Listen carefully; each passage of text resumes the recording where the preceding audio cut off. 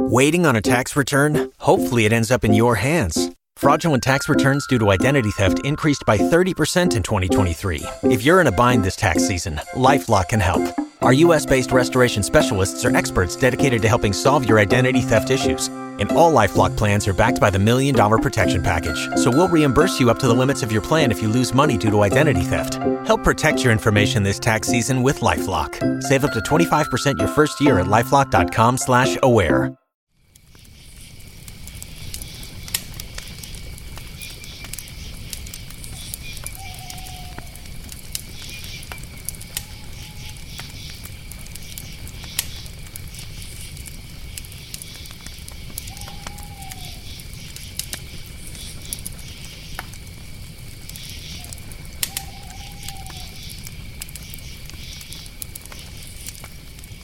We hold these truths to be self-evident, that all men are created equal, and they are endowed by their Creator with certain unalienable rights, that among these are life, liberty, and the pursuit of happiness.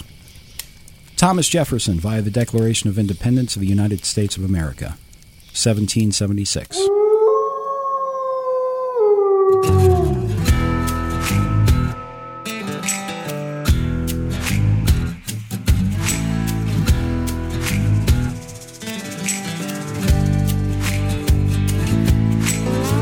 Welcome back to Dead and Gone in Wyoming, a monthly podcast telling the stories of this remarkable state's most enduring murders and disappearances. I'm Scott Fuller, and as our usual disclaimer, this month's episode contains strong and sometimes derogatory language, as well as depictions of torture and murder that some listeners may find offensive.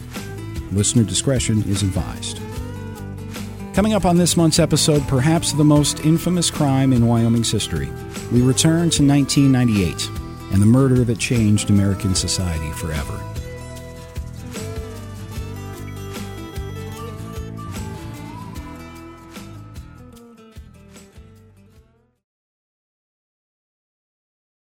Matt Shepard was blessed. He was born into an intact home with two loving parents.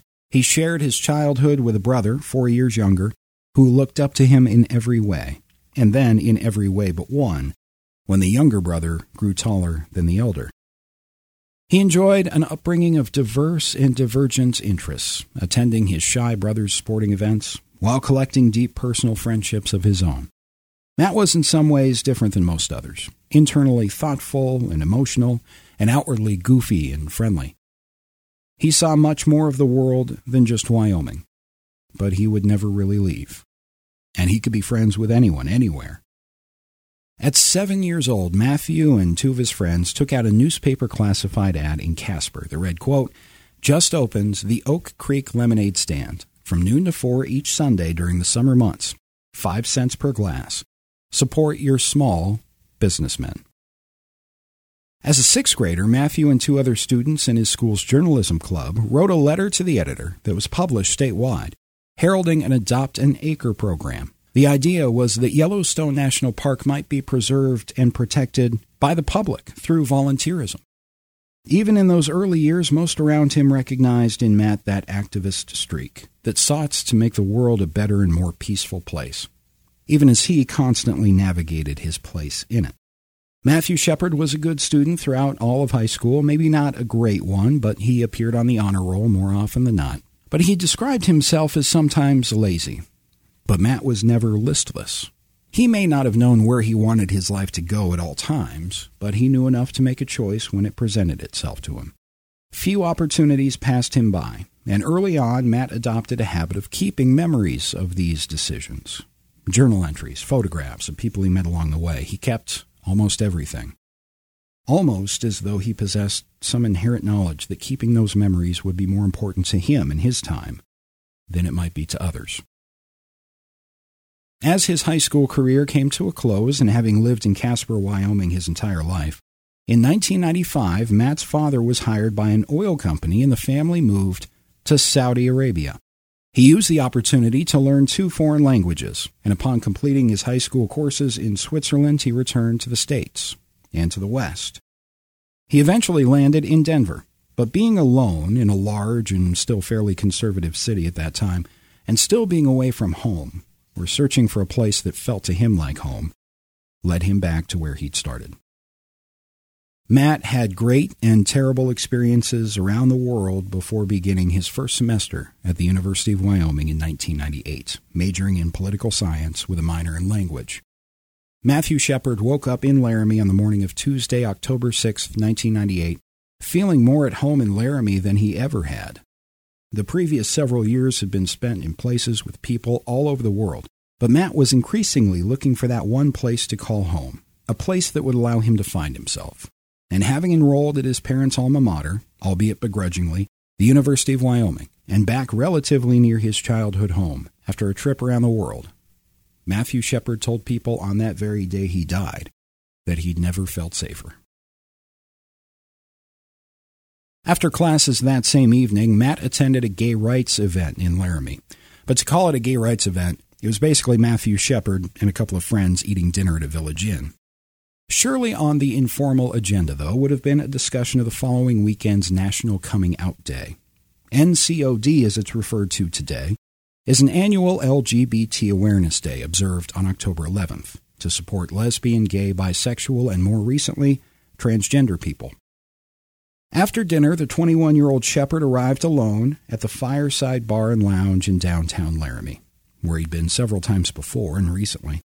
He ordered a few beers over a few hours and chatted with a bartender, and it was inside the Fireside, during the course of a pitcher of beers, that Matthew met two other men, Aaron McKinney and Russell Henderson.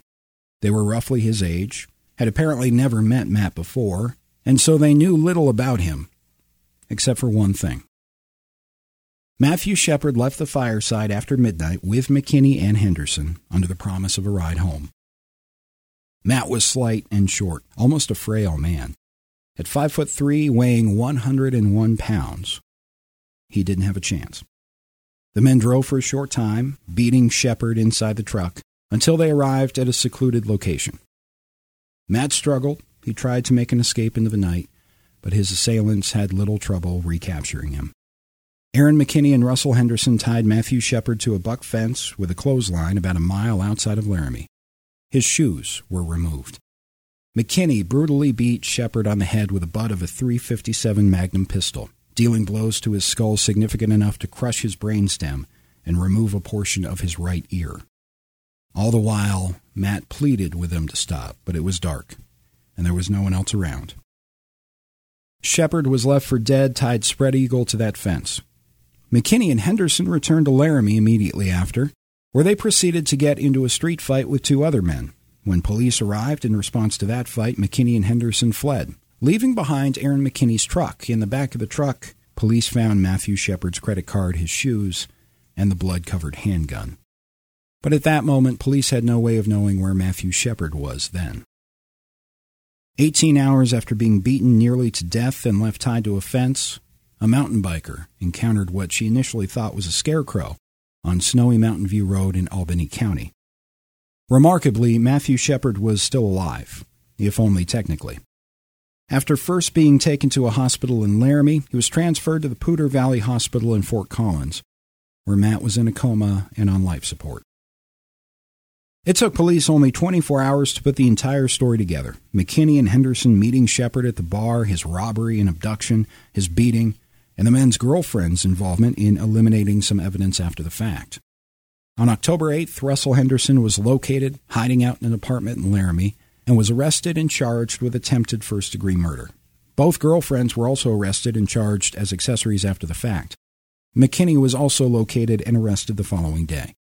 He confessed almost immediately.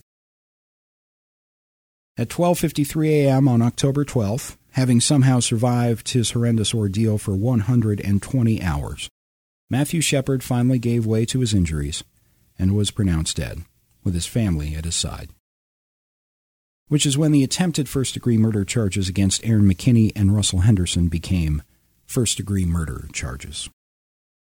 Henderson pleaded guilty and was sentenced to life in prison, but Aaron McKinney opted for a jury trial, which prompted the state of Wyoming to seek the death penalty against him.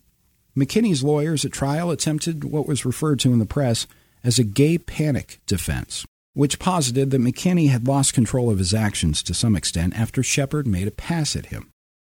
The judge in the case refused to allow it, though, as the allegation that Shepard had made a pass at McKinney was never substantiated.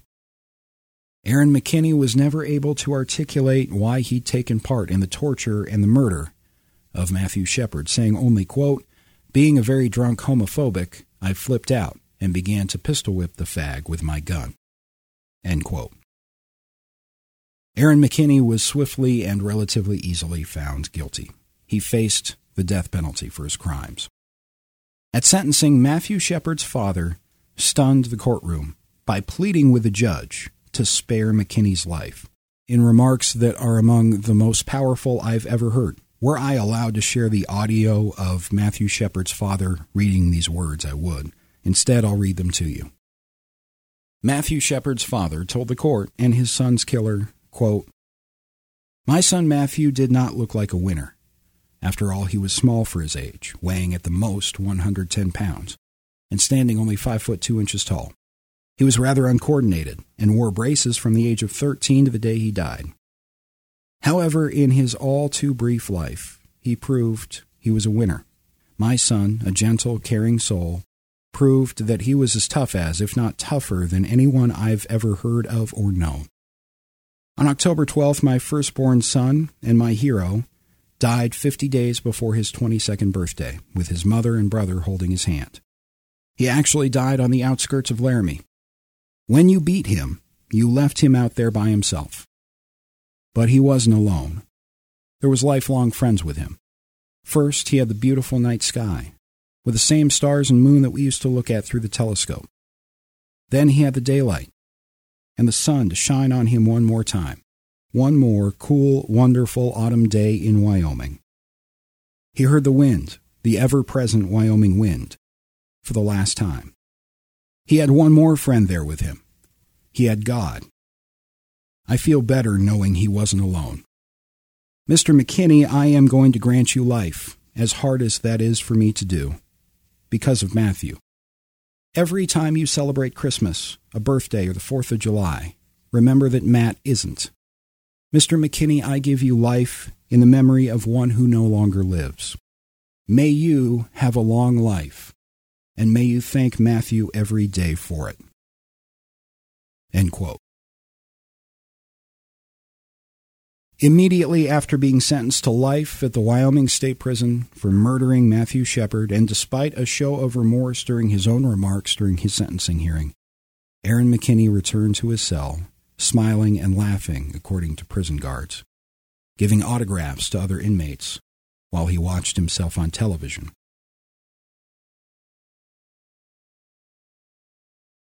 Reaction to the death of Matthew Shepard in 1998 was immediate, and it was nationwide. Let me also take a moment here to offer my prayers and my condolences to the family of Matthew Shepard, as well as to the community of Laramie, Wyoming, and the university. While it wouldn't be proper for me to comment on the specifics of this case, I do want to say again, crimes of hate and crimes of violence cannot be tolerated in our country. In our shock and grief, one thing must remain clear: hate and prejudice are not American values. I hope that in the grief of this moment for Matthew Shepard's family and in the shared outrage across America, Americans will once again search their hearts and do what they can to reduce their own fear and anxiety and anger at people who are different.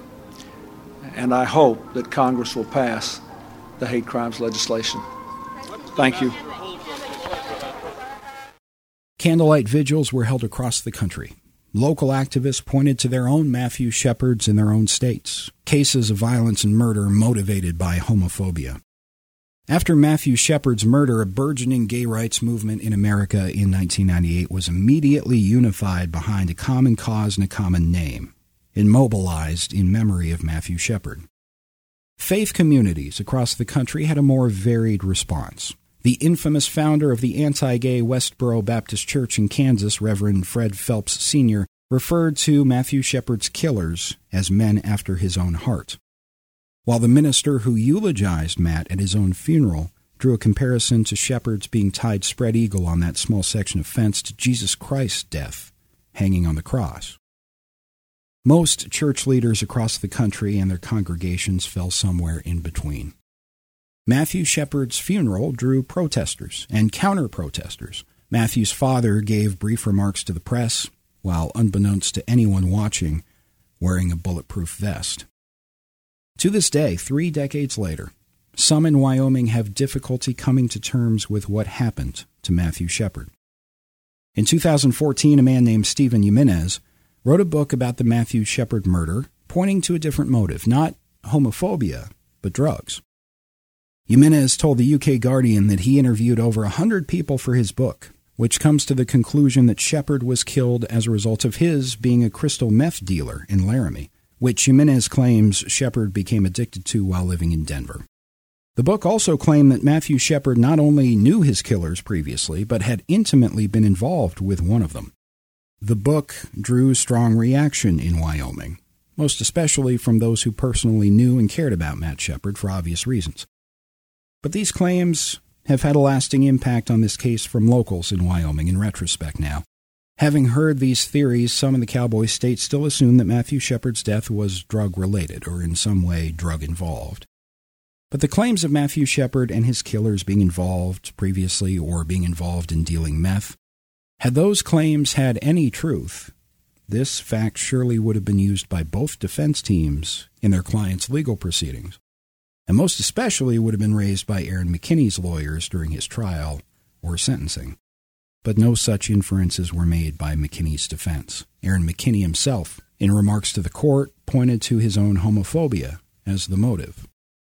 What stands out to me about the number of people to this day in Wyoming who still assume or believe or have heard that Matthew Shepard was mixed up in some sort of drug-related web that led to his death. What stands out to me is Matt's victimology and what that says about the rest of us. During any of the court proceedings or the investigation by police, there was never any evidence for Matthew Shepard's selling drugs. But let's just assume, for the sake of argument, assume for the moment that every one of the claims made in this book by Mr. Jimenez are true. So what? We prefer our murdered to be somehow morally less than the rest of society. It allows us to be more comfortable with the murder of a sex worker or a drug dealer or even a person outside of our own community because it allows us to care less. We might not say a drug dealer is more deserving of being executed, but we certainly mourn their loss less than a, quote, innocent victim. When a sex worker is found murdered on the side of a highway, it receives less national news coverage than when a home invasion murder from a fancy zip code takes place, for example. When a woman who is a member of a minority population is murdered by her husband, it receives less attention than the exact same crime committed against a member of a majority population. I'm often asked why these cases don't get more coverage or why they're solved less frequently. And the media and law enforcement get the blame for this quite a bit. But the real reason is us. Media in America is a mirror of the audience. Corporate-owned media companies produce, I think, the best quality journalism possible at times, but they are companies like any other company. They are beholden to financial interests. And so in the interest of increasing shareholder value, media companies cover the stories that get ratings and clicks and views. And who does the clicking and the reading and the watching? Well, that would be us, wouldn't it? You and me and 300 million other people determine collectively what the media cover, and even sometimes which cases receive police priority, by what we pay attention to, what we choose to care about. If somehow overnight a quarter even of the population woke up tomorrow and decided, you know what, I'm going to care most about missing and murdered Indigenous women. Those are the cases I'm going to be most interested in and passionate about seeing solved. If that's where the attention suddenly started going and where the money suddenly started flowing, then almost immediately those cases would be as well covered as any other, and law enforcement agencies, the leaders of which are either elected themselves or appointed by elected officials, would even close more of those cases faster. Blame the media and blame police if you want, but they are servants of society. They are a symptom of our collective values. The conservative population in this country, among which I count myself, if you were wondering, is averse to change by nature. But change was coming in the wake of Matthew Shepard's murder. And as high schools and colleges resumed class in the fall of 1998, Shepard's death became an impetus for a renewed discussion, or in some places a brand new discussion, concerning prejudice and discrimination and how those issues might be addressed to students in the classroom. While Matt's picture appeared on the cover of Time magazine, vigils for tolerance and anti-hate sprang up all over Wyoming in places like Jackson and Laramie and Casper. However, not all public response to Matthew Shepard's murder was sympathetic. Homophobic reaction to Matthew Shepard, the news story, was acute, but it was more often obtuse. Letters to the editor in Wyoming newspapers across the state asked why so much national media coverage was being given to one gay man, and by extension homosexuality in general.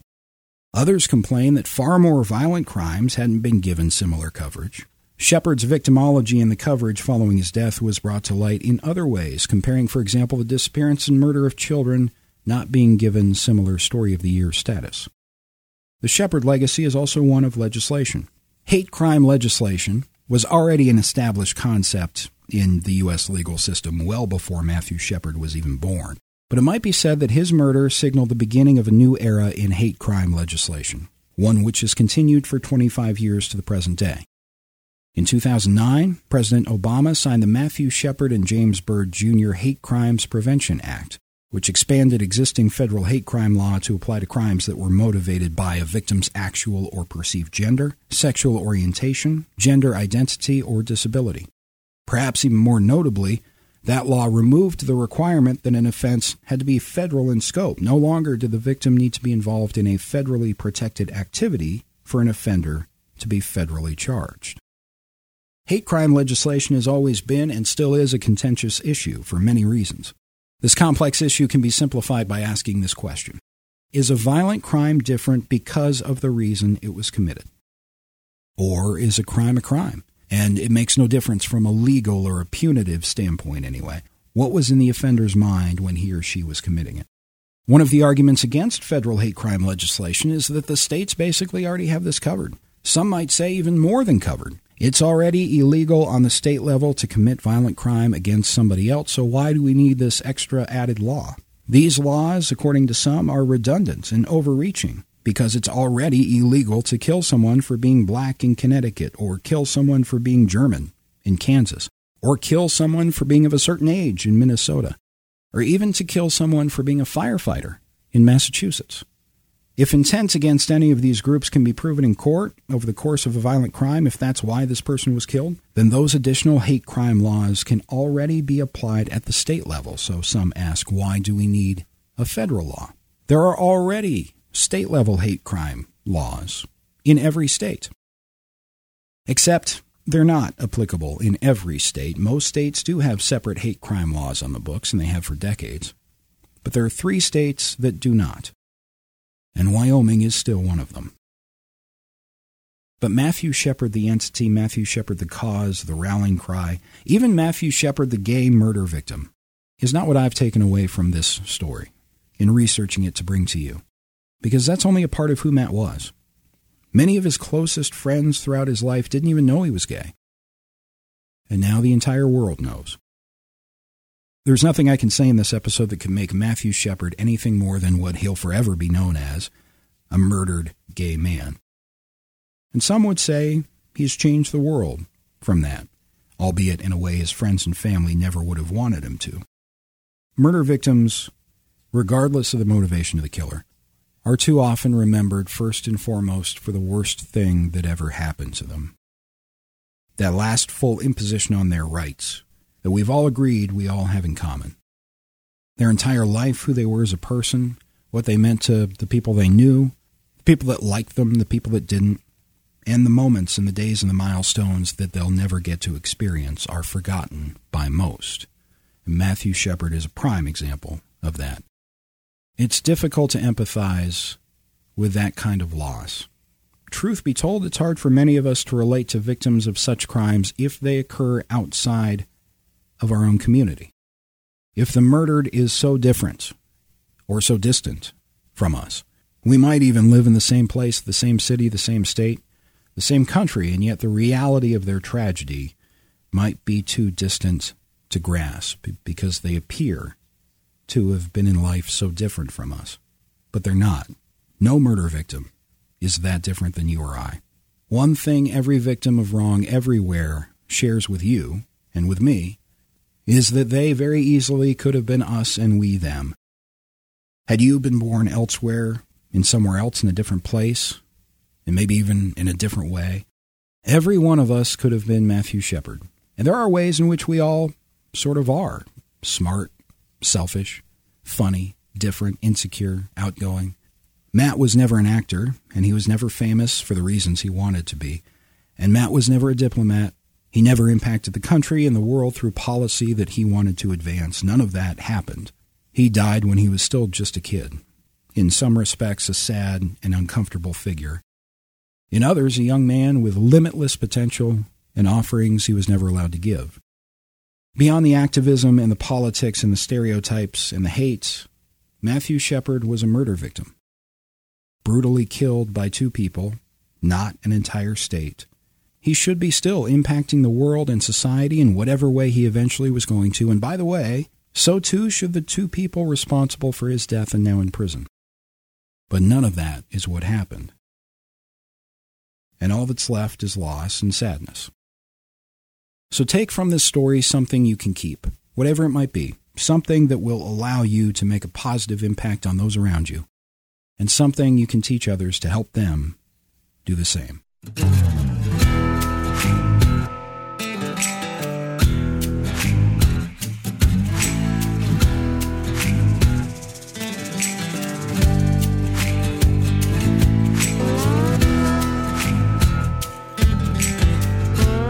Sources for this episode include the Casper Star-Tribune, the Jackson Hole News, the Jackson Hole Guide, the Associated Press, reporting in the Fort Collins Coloradan by Eric Udell, and the award-winning documentary Matt Shepard is a Friend of Mine. In the wake of Matt's death, the Matthew Shepard Foundation was formed by his parents and is still operating today. It exists to inspire individuals, organizations, and communities to embrace the dignity and equality of all people.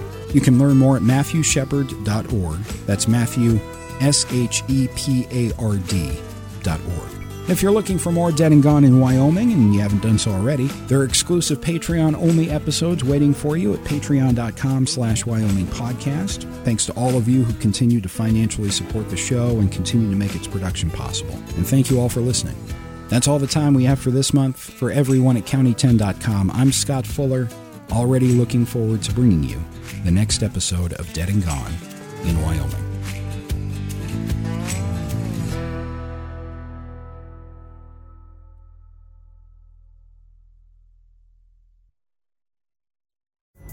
Pulling up to Mickey D's just for drinks? Oh yeah, that's me. Nothing extra, just perfection and a straw. Coming in hot for the coldest cups on the block. Because there are drinks. Then there are drinks from McDonald's. Mix things up with any size lemonade or sweet tea for $1.49. Perfect with our classic fries. Price and participation may vary. Cannot be combined with any other offer. Ba-da-ba-ba-ba. Every day, we rise, challenging ourselves to work for what we believe in. At U.S. Border Patrol, protecting our borders is more than a job. It's a calling.